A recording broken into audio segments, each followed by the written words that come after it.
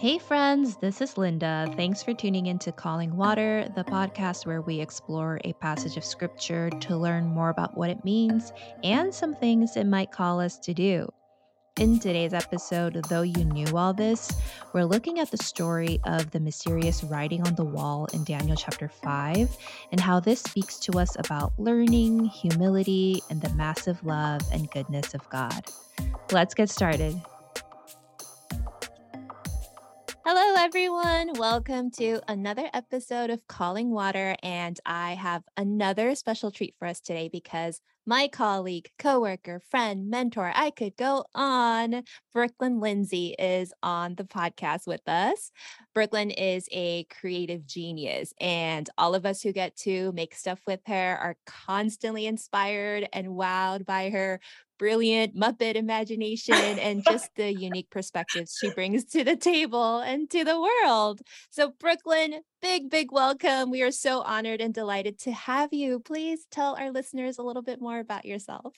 Hello, everyone. My name is Brooklyn, and I say a lot of weird things. I am I am a pastor. I am going on, I think, 22, oh my word, 23 years maybe in ministry. Wow. My husband and I grew up together basically as a married couple, getting married at 19. So we've grown up in ministry. We are raising two daughters. I like, just so you know, some things that I like doing. I like watching my kids, like whatever they're doing, I like doing that. I love doing impossible running challenges. So currently I'm on track to run the New York City Marathon, which hopefully will go well. That's impressive. Uh-huh. I don't know. I don't know. It's always impressive when it's done. So we'll see how that goes. But I like solving problems with my friends and making up new words and being funny, and being around people are funny. So that's kind of a little bit about me. I've done youth ministry forever and ever. My husband and I started a church. I do creativity stuff. It's stuff you can use. Recently, I was given the title Chief Creative Officer, which is super fun. Um, but I think my biggest accomplishment in life was opening up a little online bookstore, because I've always been an avid reader who turned into a writer kind of a person. So I like dabbling in making book lists and talking about books and holding books, writing in books, things like that. I love it so much. Listeners, I will drop the link to her shop and anything else Brooklyn related in our show notes. But like I was saying, she has done so much, and she is seriously just one of the most creative people in the universe. So I'm really excited to get her thoughts on this chapter of Daniel. And so we have been studying the book of Daniel so far this month, and we've talked a little bit about how Daniel and his friends were brought over because of the Babylonian exile. And last time we talked about Shadrach, Meshach, Abednego, and what they did in the face of this fiery furnace. Today, we're in Daniel chapter 5, and it jumps to like a completely different narrative. Daniel is still very much a part of the picture, but it's a very interesting story. So let me just give you all a brief recap of what happens in this chapter for those of you who are not familiar with it, or you can just pause for a second and go read it real quick and come back. But in Daniel chapter 5, Nebuchadnezzar is no longer the king of Babylon, and a man named Belshazzar is now in charge. I'm not sure if it's Belshazzar or Belshazzar, but I'm just going to go with one. And this is the one story that we get about him in Daniel. And it starts with Belshazzar throwing a party for 1,000 members of the nobility. And then he pours the wine into the gold and silver goblets that they had taken from the temple at the time of Babylon's conquest of Jerusalem. And not only that, the text tells us that they praise the gods of gold, silver, bronze, iron, wood, stone, basically all the gods except for God.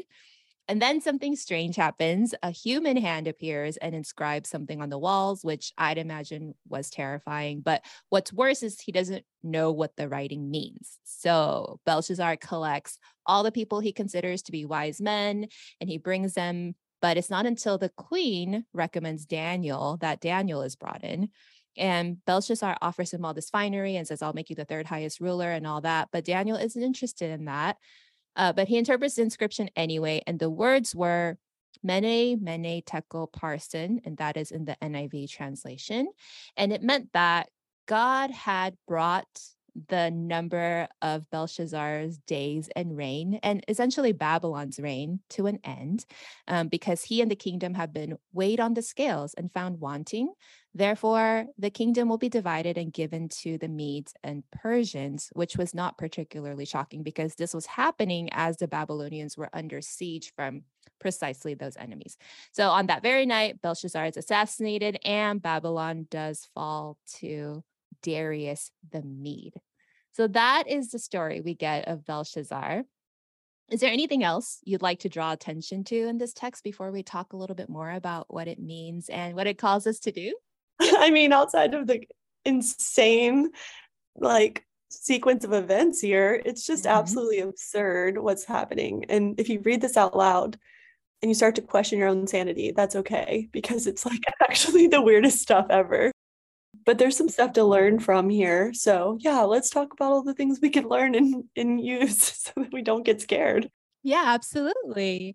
One thing I should point out for people who are a little bit meticulous about historical accuracy and all that, is that the text does refer to Belshazzar as a king and as the son of Nebuchadnezzar, but biblical scholars say that he was neither, which is really interesting.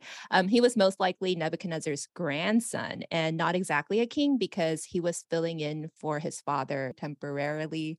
And then the fact that Belshazzar makes Daniel the third highest ruler now, it kind of makes sense because it would be like his father was rank 1, he's rank 2, and then Daniel would have been 3. But that is all beside the point.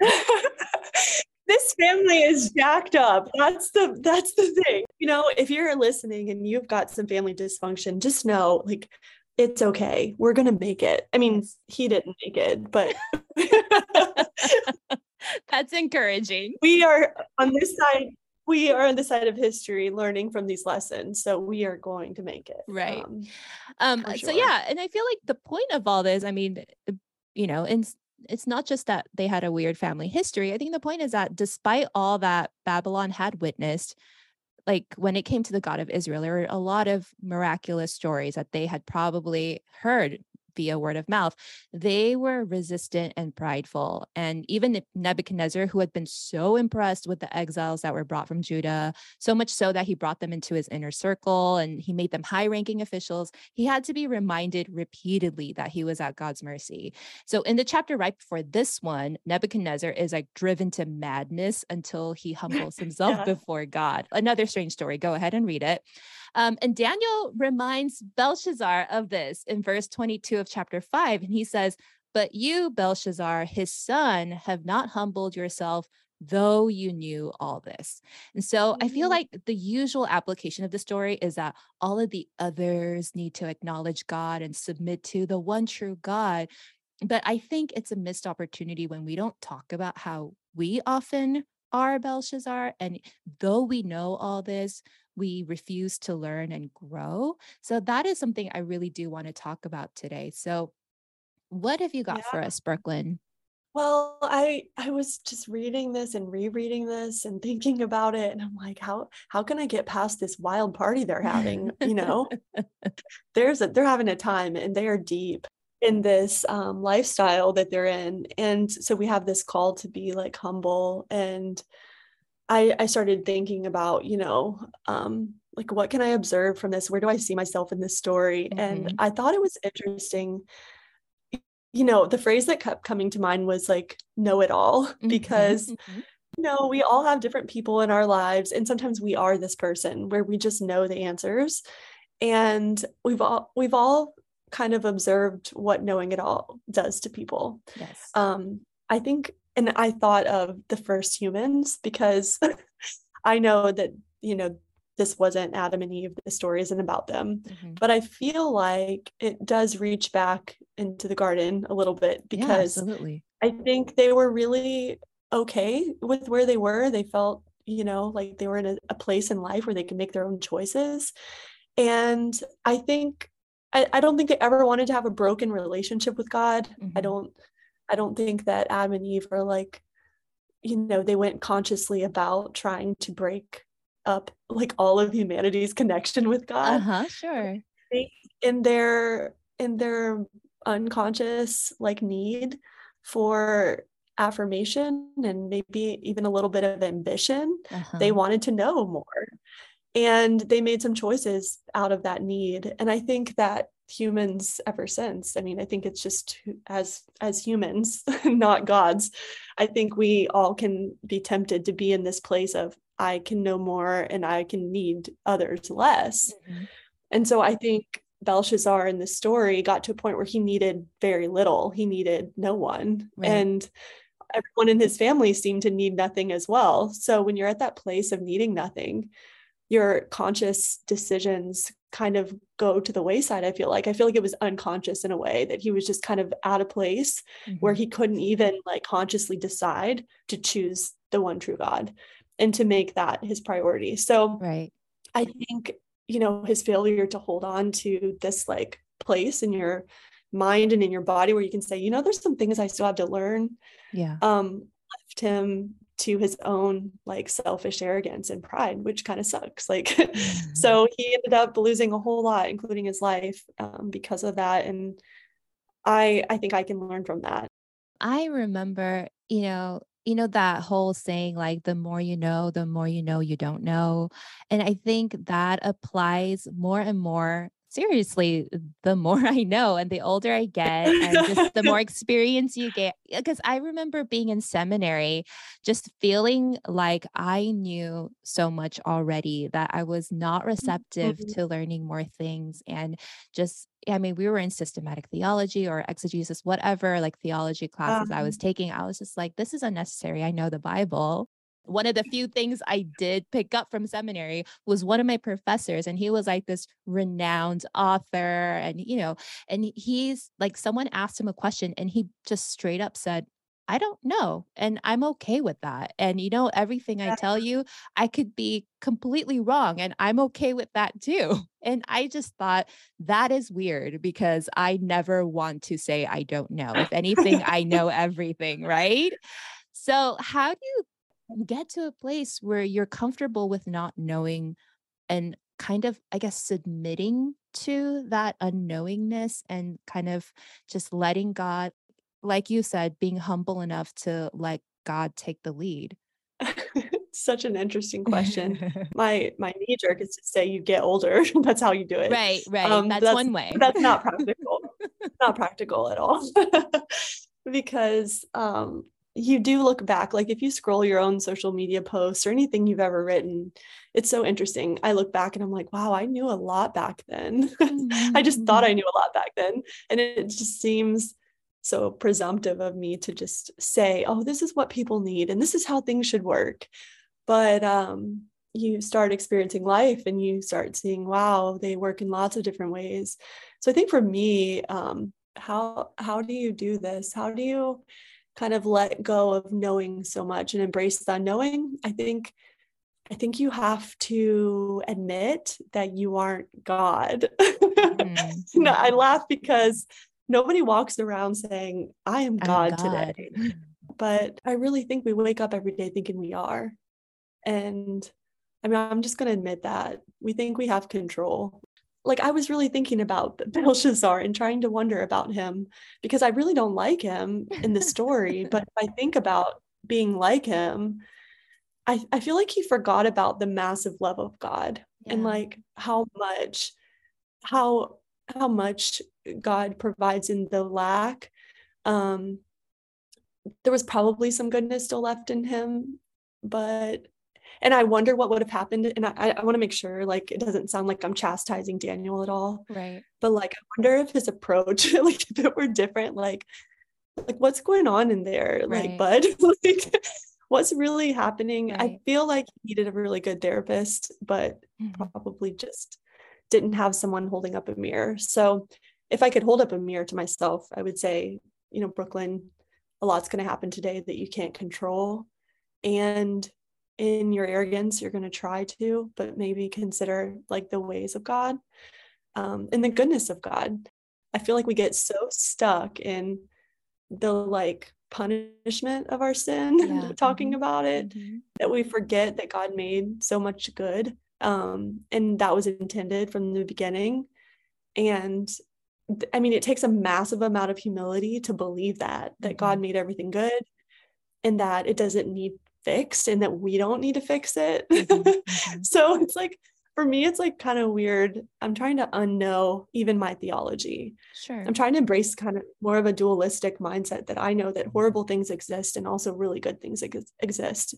So for me, I guess humility is possible when I embrace that messy middle part. Uh-huh. Uh-huh. Um, just embracing the mess in the middle, because nothing's fixed yet, but we are being transformed. I think that's what the Bible says, right? Like Right. that every day God is working things out for the good. Mm-hmm. Mm-hmm. So I just keep going back to this word good, because I think humility, it's hard to hold on to it unless you believe that God created good in us. Right. Because like it can turn into depression, it can turn into self-loathing, it can turn into a lot of things if we take it to the other side. Mm-hmm. But if we like are humble in a little bit of a like held way, Uh-huh. like I'm Uh-huh. held, I'm good, like God's able, we and in a way, knowing that I'm not in control and I don't have it all together, we're more likely to reach out to others for help, Mm-hmm. Mm-hmm. who are also created good and who have God's image. So I don't think Belshazzar was reaching out for hope. I think he was just chilling, living his horrible life. Mm-hmm. And I think maybe if he would have remembered his like created self and maybe had some people to help him, that maybe he would have had a different outcome. Right. So I guess the takeaway probably for me is like, don't forget whose you are and who you have. Right. God gives us so many good people around us to like help us through these things, especially in seasons when we feel like we know what's right and we know what's best. Right. Oh, you bring up so many good things. First is that yes, Belshazzar obviously did not have wise counsel around him, nor did he seek it, because the minute he is terrified by this message on the wall, he like turns to astrologers and enchanters and diviners. And it's like only when he's reminded, like, yeah, there's this guy Daniel. Do you remember him? That he's brought before the king. And also I feel like this passage, I mean, when I've read it in the past, like the biggest takeaway for me was fear, like especially growing up with the story was like, I'm so scared that if I just put one toe out of line, God's going to punish me. That's kind of like a lot of the ways that we've been taught in the past was very fear driven, fear centric, right? Like do this or Yeah. else. But I love that you bring up the goodness and compassion and love of God and how you can breathe that into this story as well, which is just surrounded by all sorts of bizarre events. But like to Mm-hmm. see like that God had compassion throughout the history of Babylon and like how God was using people like Daniel and his friends to kind of remind them that no, I'm not just here to punish you. I'm here to remind you that I'm a good God and that I am worthy and deserving of worship. And I thought that Mm-hmm. was a very interesting point that you brought up. Yeah, I don't know if it's right. I just know that I'm curious. I'm just so curious about how this could have gone. Not to fix it, but to just wonder like if this were us and if we are Belshazzar in a way. Wow, we really have a lot of work to do. Mhm. We really have a lot of goodness in us that we ignore because we're so bent on knowing everything. Yeah. Like I know who I am and I know what my bio description is and I know all these answers, Mhm. when there's probably some other things that we could know if we would just, I don't know, be still long enough to hear from God and to ask others, like, what do you see in me? What do you see that's good? And also what do you see that's not so good? And maybe that's a scary question for some of us to ask, Mhm. but it's a really important one. Yeah. um, and finding a few safe people who are like, yeah, I'm willing, as long as you really are serious about this question, Right. I'm willing to have this conversation about what's good. A lot of young adults in my life, there was like, what's good, Brooklyn? And Mhm. I love this like way of saying hello to each other, Right. because it's like an instant, well, let me tell you what's good Yeah, before we start talking about all the things that are due and wrong and broken. sure. Um, let's look at what's good for a minute and reorient ourselves. Otherwise, we're just going to be fighting all the time, or hating ourselves, or hating others, or turning into arrogant idiots. Like, Right. it's just hard. And it's interesting because you also brought up Daniel and you mentioned that like you're not, coming down hard on Daniel or anything like that. Oh, But I do think it's a valid line of questioning to be like, hey, what if Daniel had approached this differently and Daniel had been the voice of reason in a way that also came with compassion. And I think that is also something that we as Christians and members of the faith community could also learn and adopt is like reaching out to others and informing others in a way that's not, like condescending or patronizing, but comes from a place of curiosity and just wanting to learn from each other as much as you want to tell them about Jesus, right? I just know like there have been some experiences I've had where people have given a prophetic word and it has felt very like assumptive of like knowing the person. And Yes. sometimes we take a risk when we do that. I'm not saying that you can't be prophetic or that you can't Mhm. do what God has asked you to do. I think if we could just like remove that language for a moment, Yes. Mhm. when you see someone self-sabotaging in a way, or you're seeing like an arrogance or some sort of pride or something that's like going to limit them or hurt them, I think it's like a signal for us to respond in love, which isn't to chastise them, but to ask questions. Like, I'm like, help me understand like your thinking behind like this decision you made. Or, in Belshazzar's like story, it could have been like a lot of different things. I mean, I don't know which one was first, but I think there were probably many circumstances where people in his life could have said something and maybe they did. We don't know. I think in our friendship, sometimes we present information that leaves the person with no choice but Mhm. to just accept the judgment. So I wonder if we could remove judgment from the conversation and insert this massive love of God that says, I love you. I can never love you less, but I'm concerned and I care. And I would love to talk about this. Right. I would love that kind of person and more of those kind of people in my life for sure. Yeah. I love that kind of question you bring up. Like maybe Belshazzar did have warnings, maybe because Daniel does make a point of saying like you knew all this, right? And Mhm. so maybe the fact that this writing had to be on the wall, I mean, it talked about how he was found wanting on the scales and how his days were numbered. Like he must have known that what he was doing was wrong and the way that he chose to live was not the right choice. And yet he blatantly did those things in like outright defiance. And I think that just comes from the arrogance and pride that we see in this story and often reflected back into our own lives. Like he didn't measure up, but I wonder if his desire for God, it was like his dependence on God faded. Because I would really love to know, like, how dependent was he on God at first? I Right. wonder. I'll never know. But his dependence lessened and his arrogance increased. And this is like the equation for all of the things. Yes, So it is.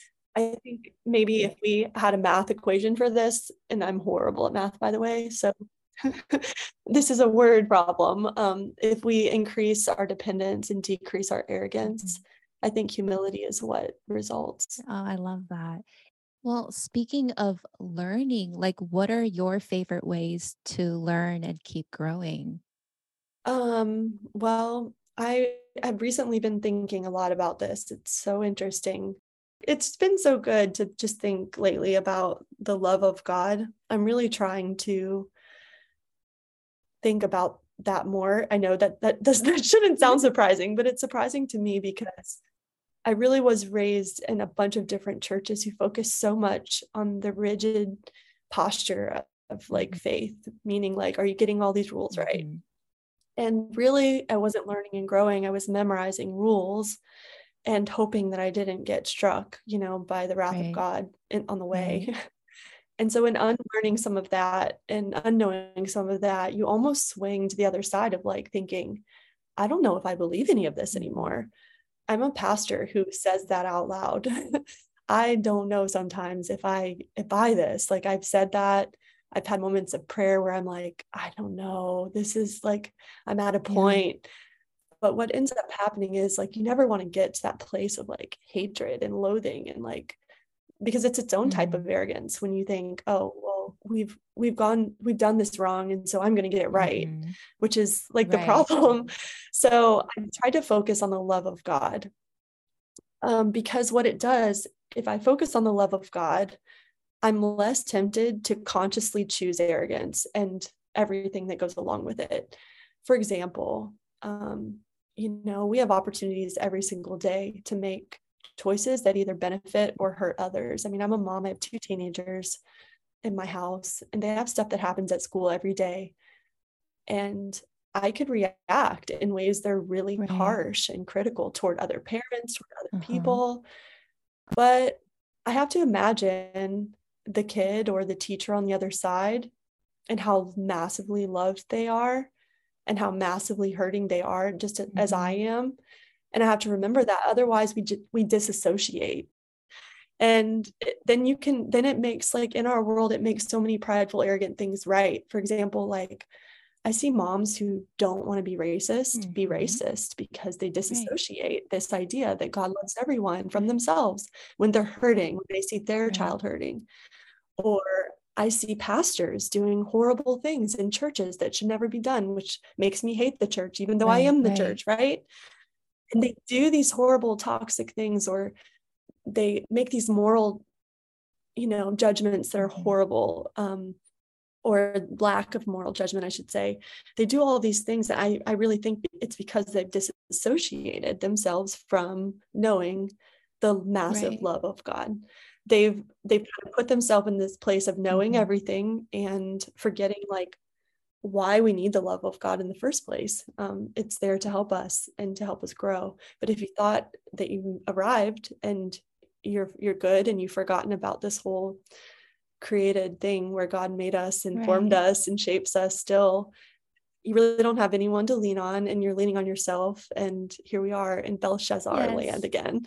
So so I would say like focus on the love Mm. of God because it helps us not dissociate. It helps you to be conscious about your Mhm. decisions and not just like walking around triggered or like doing stupid stuff. Like if I think about the triggered moments in my life, I feel like that's when I'm the most arrogant. That's when I'm the Right. most prideful because I'm hurting and I know Mhm. everything. Right. That is the most humbling thing is to really think about the love of God in that way. Because if you do, then you do realize, wow, that love for me, like that just makes me just want to shut up and not say anything ever again because God has shown this love toward me. But then, like you were saying, that disassociation that happens is like, well, yeah, I experienced this love, but for some reason, I can't apply that when it comes to the way I perceive someone else. Right. And I think that's why people say, why are Christians such hypocrites? We disassociate when it's convenient but it's not because we want to be Right. double-sided. It's not because we want to be duplicitous. It's because we want to feel Mhm. better and we want to know that we're okay. And deeply, it's just a big old Yeah. hurt that we're Yeah, it holding. is. So everyone's holding such a big hurt. And if we can just remember Right. that, oh gosh, if we just like remember the love that we Mhm. have, I think we would just be fighting a lot less. I mean, because like I live in a world of family and friends who are completely all over the place when it comes to Mhm. everything, like vaccines, war, what's just, what's unjust, like how do you talk about Mhm. certain things, not talk about certain things. We live in a world where kids don't have food, where they don't have parents, where they're being ripped from their Mhm. families. There's so many horrible things. And it's like, I can like be right even in my hope for justice, but wrong in my arrogance about how we go Mhm. about it. Mhm. So it's like I think we're all a little Belshazzarian in a way. I think the question was, how do I keep learning?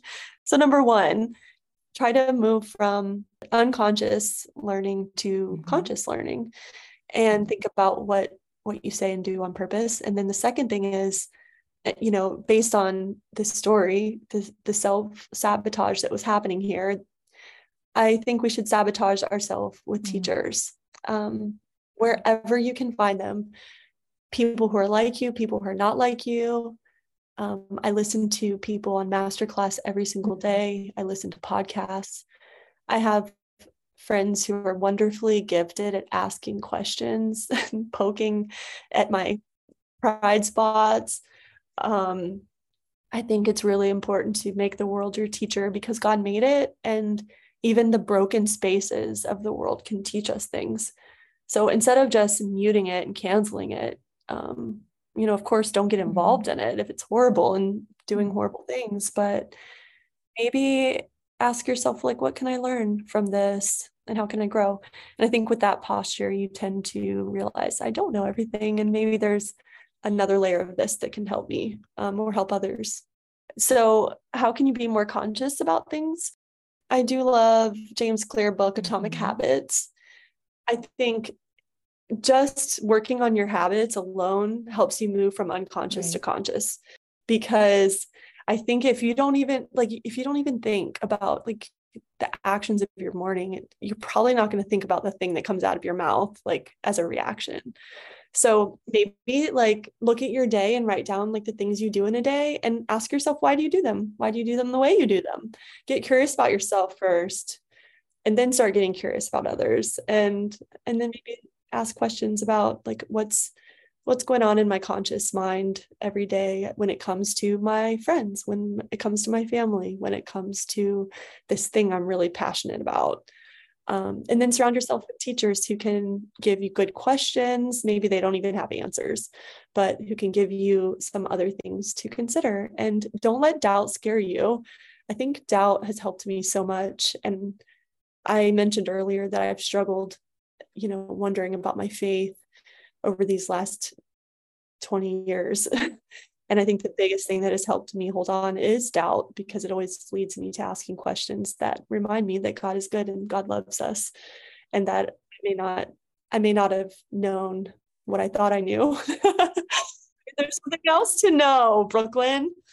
It's so encouraging to kind of hear about your journey and how even now, after all that you've experienced, all that you've learned, that you are still learning and you are still growing and that you still have questions. And I hope that is a posture that we can learn from as well and that we continue having because I mean, we will never arrive, right?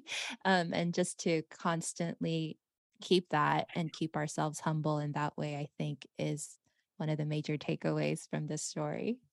I think maybe adding, some questions to your daily routine will really Yeah. help with that. And they don't necessarily have to have answers, but just the fact that you were brave enough to ask, I think is Yes. really good. And and to those who are listening who are really hurting and asking some very pointed and strong questions to God, like, why is this happening to me? How can you be real if these things exist? Um, I just want to encourage those who are going through those things, because those are good Yeah. questions to ask. Um, I think there aren't answers to those. And sometimes when we're thinking those things, people want to say, well, most of the time you hear cliche things like God has a plan, but sometimes it's not Right. helping, right? So maybe even just unlearning this idea that your questions are bad, I think can be a Right. beginning. Like I ask God often, like, how can you call me like to be a pastor when so many stories in my family Hmm. are broken? And how am I going through this without any help? I feel alone. I feel like, there's a situation in my family currently, in my extended family, that is so beyond me. And then it's so painful. And the outcome just seems Hmm. inevitable. And it's just devastating to think about it happening and that there's nothing I can do to change it. And there are days when I pray for miracles, and there are days when I'm like, God, there are no Right. miracles. Like, this just is. And I think it wasn't until like my late 30s that someone finally gave me permission to be Hmm. mad and to be upset, to be doubting. And I think in that permission, I was able to like remain in my faith. Otherwise it just seems hopeless. It's just like, like nobody understands, what I'm going through. Why should I even care? There's like a slippery slope that happens. So if there's someone listening that's going through something hard, I am going through something hard too. And it's okay to feel what you feel. I think from the beginning, God saw two humans who really just wanted to get it right. And they just made a massive mistake. But God's love is more massive than that. And that's what I keep going back to, the goodness of the garden. And someday that will all be restored. And that's really like the hope, right? Absolutely.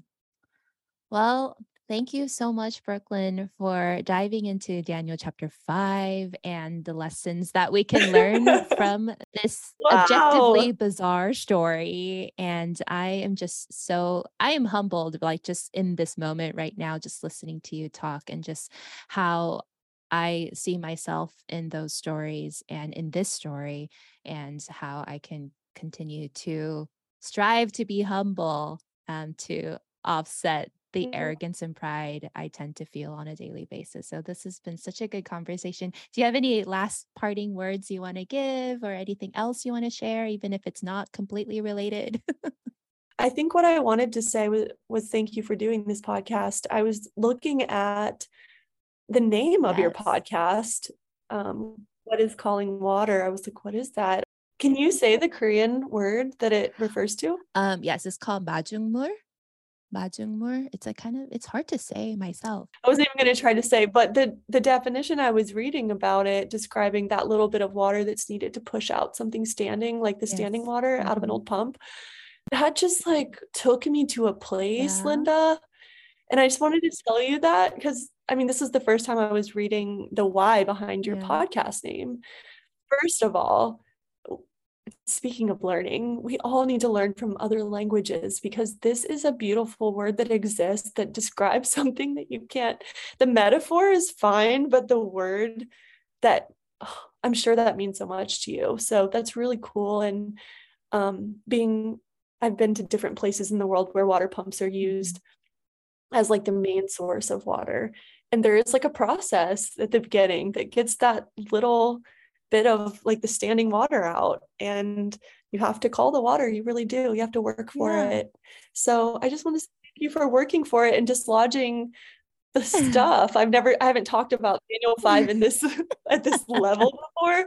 So just thank you for dislodging that little bit of curiosity in me about my own arrogance. And goodness, we're all kind of here just on a faith journey. So I want to thank you for that.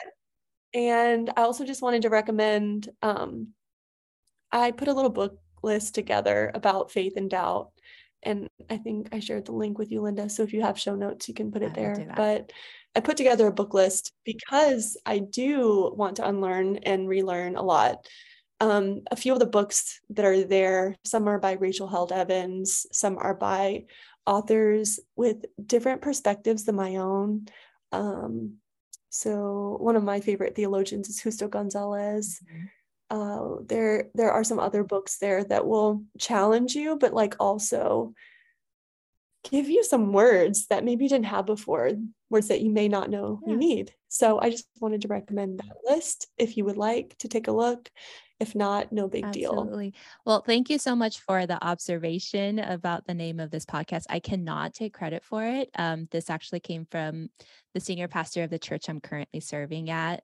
But I just like the imagery that comes from calling water. I just feel like it's very active. And so I just wanted to be reminded of that as we continue doing this. And yes, thank you so much for your book recommendations. I will definitely drop it in the show notes because we could use more resources on this instead of just sticking with what we know and just going in cycles. Yes. Thank you so much. I think this is great. I hope you keep doing this. Maybe I'm watching Rings of Power at the moment. So calling water sounds like something very magical as well. But no, just being like you said, like a formative catalyst that helps like dislodge us from standing still. I think that's what it says. I'm like, dang it, that's good. That's really good.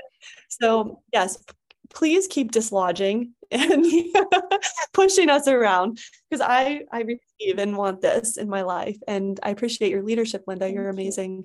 And for all of you listening, Linda does a million things. Um, she's really good at all of them. So I'm just happy to get to know her and get to know you. Well, thank you, Brooklyn, so much. You know how much I love and appreciate you and admire you. And so I'm so happy that you're on this podcast and people get to hear all the things that came out of your brain and your mouth today and your heart, most importantly. All right, friends. Thanks for having me. So, friends, to wrap up this conversation with Brooklyn, by the way, how uplifting and refreshingly real is she? I'm so grateful she stopped by to share her insights about this text and for reminding us all the importance and reward of being humble and continuing to learn. We speculated together a little bit about what might have been happening between the lines of what the text tells us. But isn't it comforting to know that even in a story where a disembodied hand writes a disturbing message about impending doom for an entire kingdom and its leader, we can always trace the narrative back to God's goodness and love? I mean, this is something many of us have always known, but like Brooklyn was saying, it's so easy to dissociate ourselves from that experience when we actually have to live it out. We see through this brief story of Belshazzar that a history of knowing something doesn't always translate to a lifetime of doing it. I hope all of us now feel called to make humility and a learning posture our habit of choice in order to cancel out our more arrogant and prideful impulses. It's okay to not know because there is a God that does know all things, and we can ask for help. And when it comes to our relationships with others, let's continue practicing compassion and curiosity. There is so much more to know about how much we don't know when we consciously make the choice to keep learning. Let's pray. God, I wonder if you ever look down on your creation and just laugh at the things we claim to know. How many times have we insisted that we knew what was categorically right and preached it to others? Forgive us for our arrogance and pride and also our forgetfulness each time we think we made it on our own. Even when we are in those valleys of despair where we're consumed with fear and doubt, you welcome our questions and answer us with love and goodness every time. We humbly confess our dependence on you and that there is so much we have yet to learn. Keep teaching us because we are willing. In Jesus' name, amen.